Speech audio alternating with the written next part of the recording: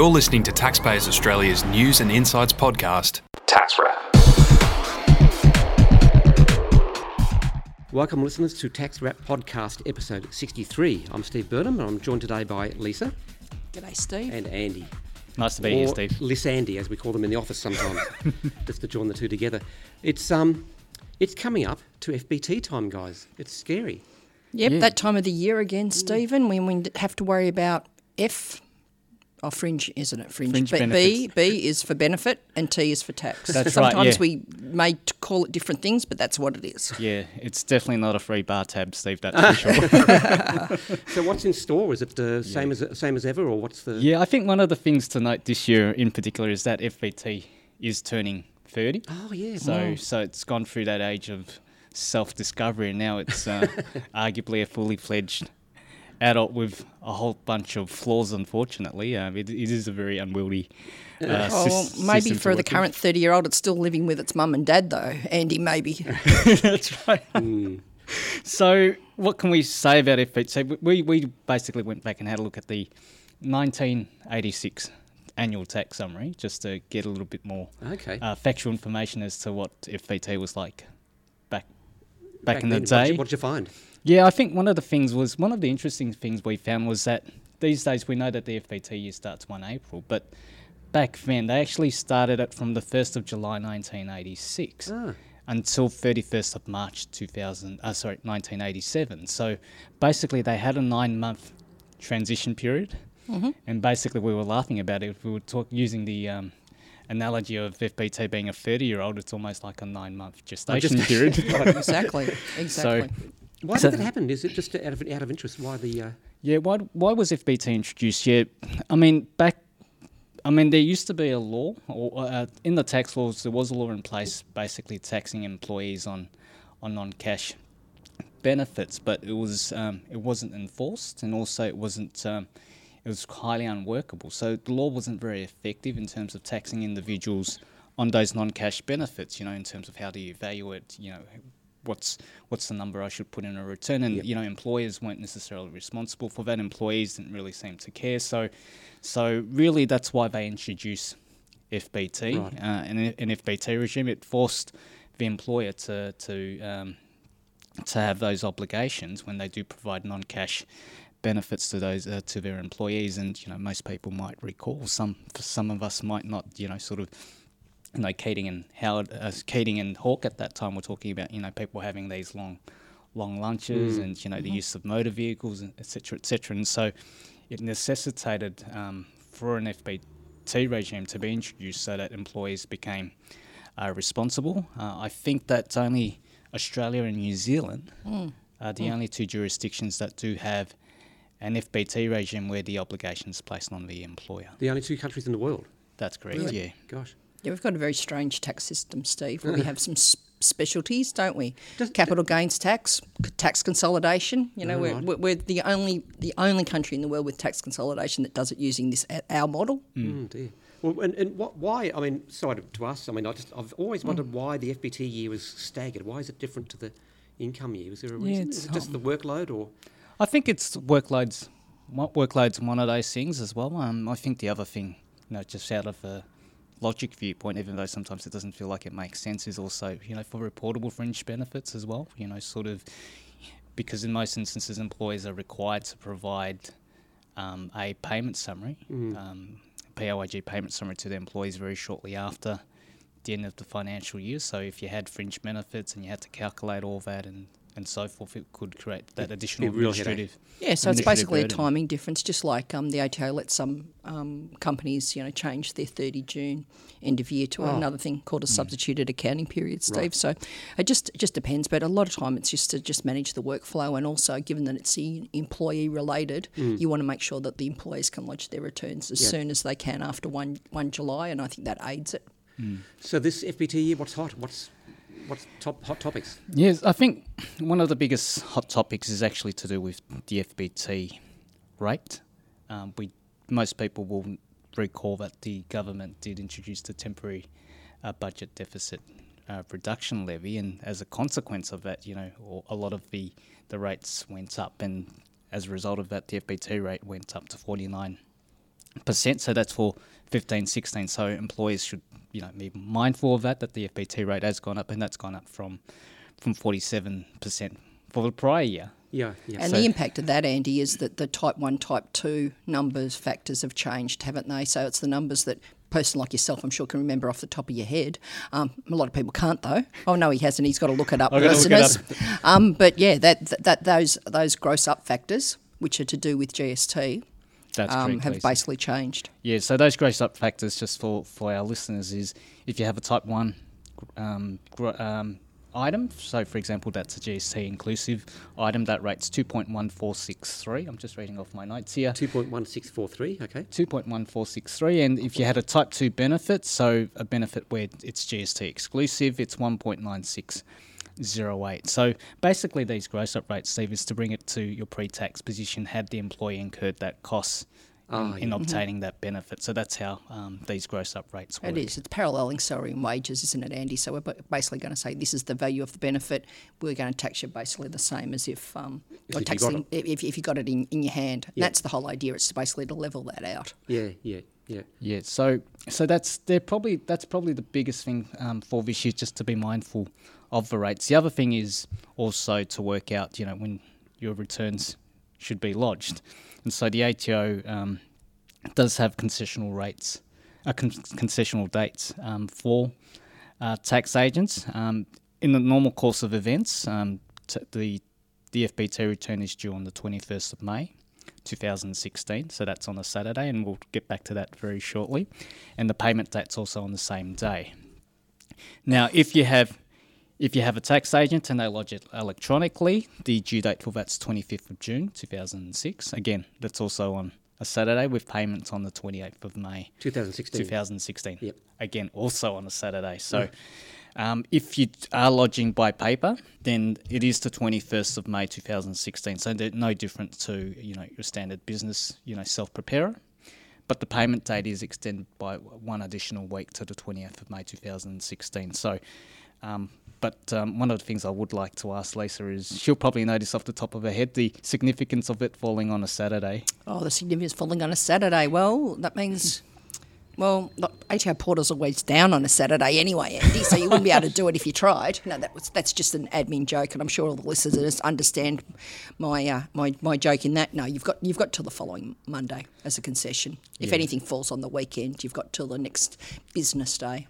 Yeah, so there might be a few busy people working on weekends just to get there. So you can work over the weekend, basically. That's right, yeah. To make the Monday deadline. That's right, yeah. So, but the payment dates are quite important, and typically what we found with payment dates as well is that usually to get to that payment date, you've got to do the FBT return up front, or get the numbers calculated up front in any case.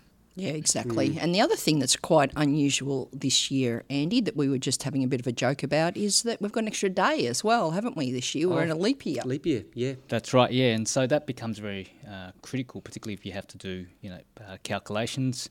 And one of the biggest calculations, of course, with FBT are your car calculations, particularly if you are using the statutory formula method, for example. You've got to work out the number of days that the car's been held for private use.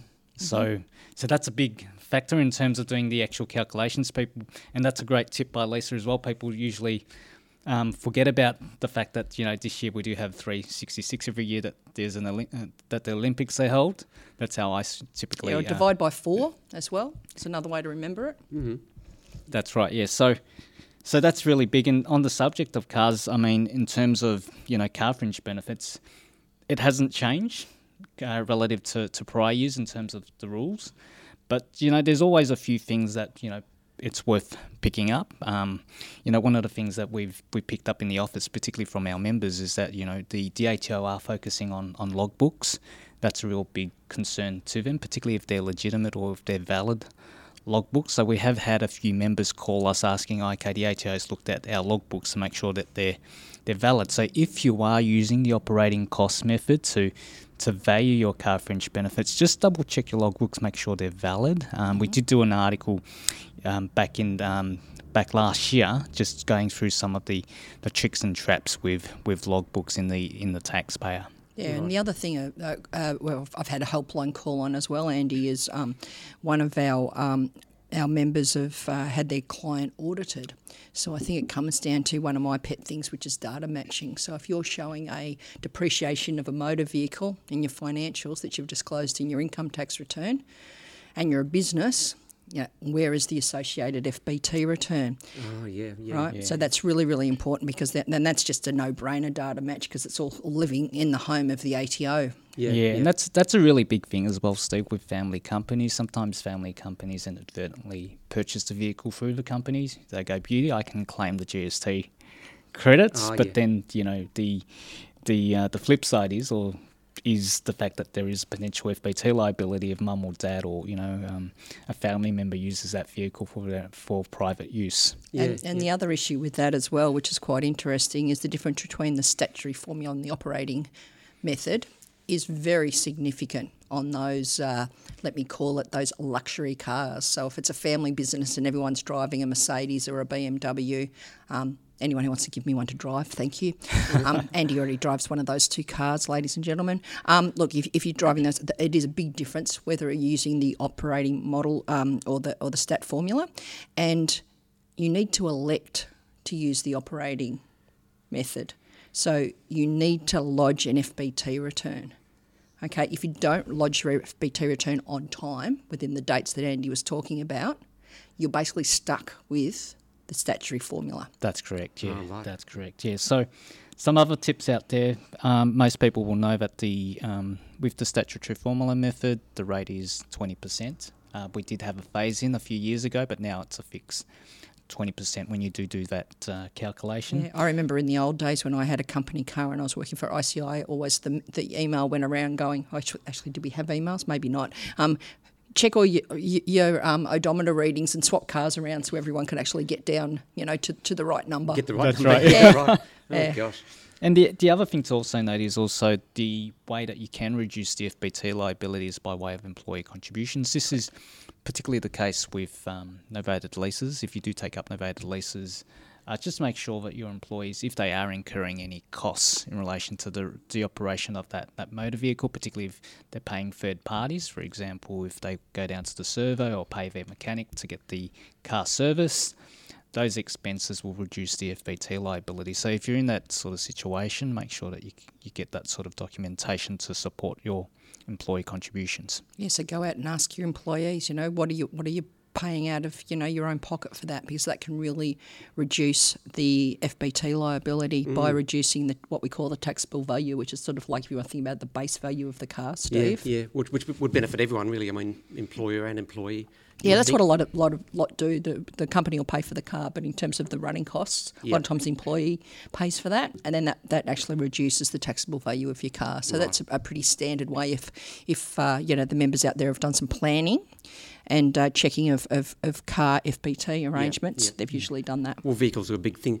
Anything on the I know that meals and entertainment or another. Yeah, hot. That's a very hot area. Yep. I mean, that's consistently hot. We did an article just before Christmas on all your Christmas benefits. So that provides all the FBT good and bad news. But I think one of the main things with entertainment is, a lot of people get confused with the fact that with the interaction with the minor benefits exemption. So that's the exemption whereby if you provide a benefit to an employee and it's less than $300 and it's provided on an irregular and infrequent basis, you can get that FBT exempt. The most common example that we use is the Christmas party. That's where, less than $300 per head, you can typically get that as being FBT exempt. However, what most people don't know is that that's typically that will be a form of meal entertainment.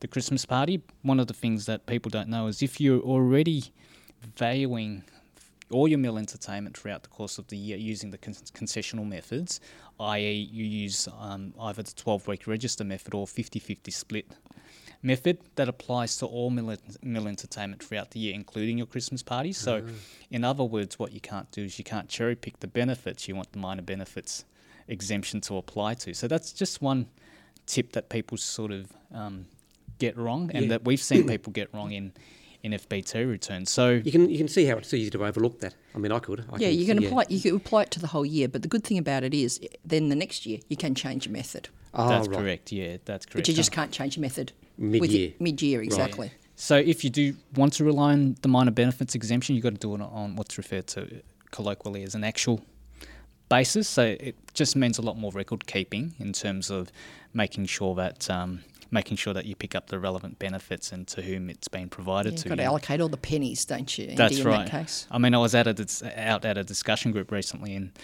I said to them, if you were to use an actual basis, you've got to ask your employees if they, do take a client out, how many people had this meal. Was it, 2 clients and an employee, or was it 2 employees and a client? So it does become quite messy. So you've got to have a level of, you've got to have some internal policies to have that discipline to properly report those sorts of expenses. One of the things that I've noticed is when I used to travel a lot in my previous life is if we were out and someone would shout the table, which is quite common, especially in the 90s, if I can say that, when it was a bit more affluent, what they do is they grab everyone's business card and they'd attach they'd staple the business card to the receipt, and then you can, divvy it up evenly. It doesn't say like you had the fish, I had the steak, but at least then you know how many people were there and how many people were employees versus guests. Yes. Might still be room for that method That's these a great days. tip, Lisa. It is, yeah.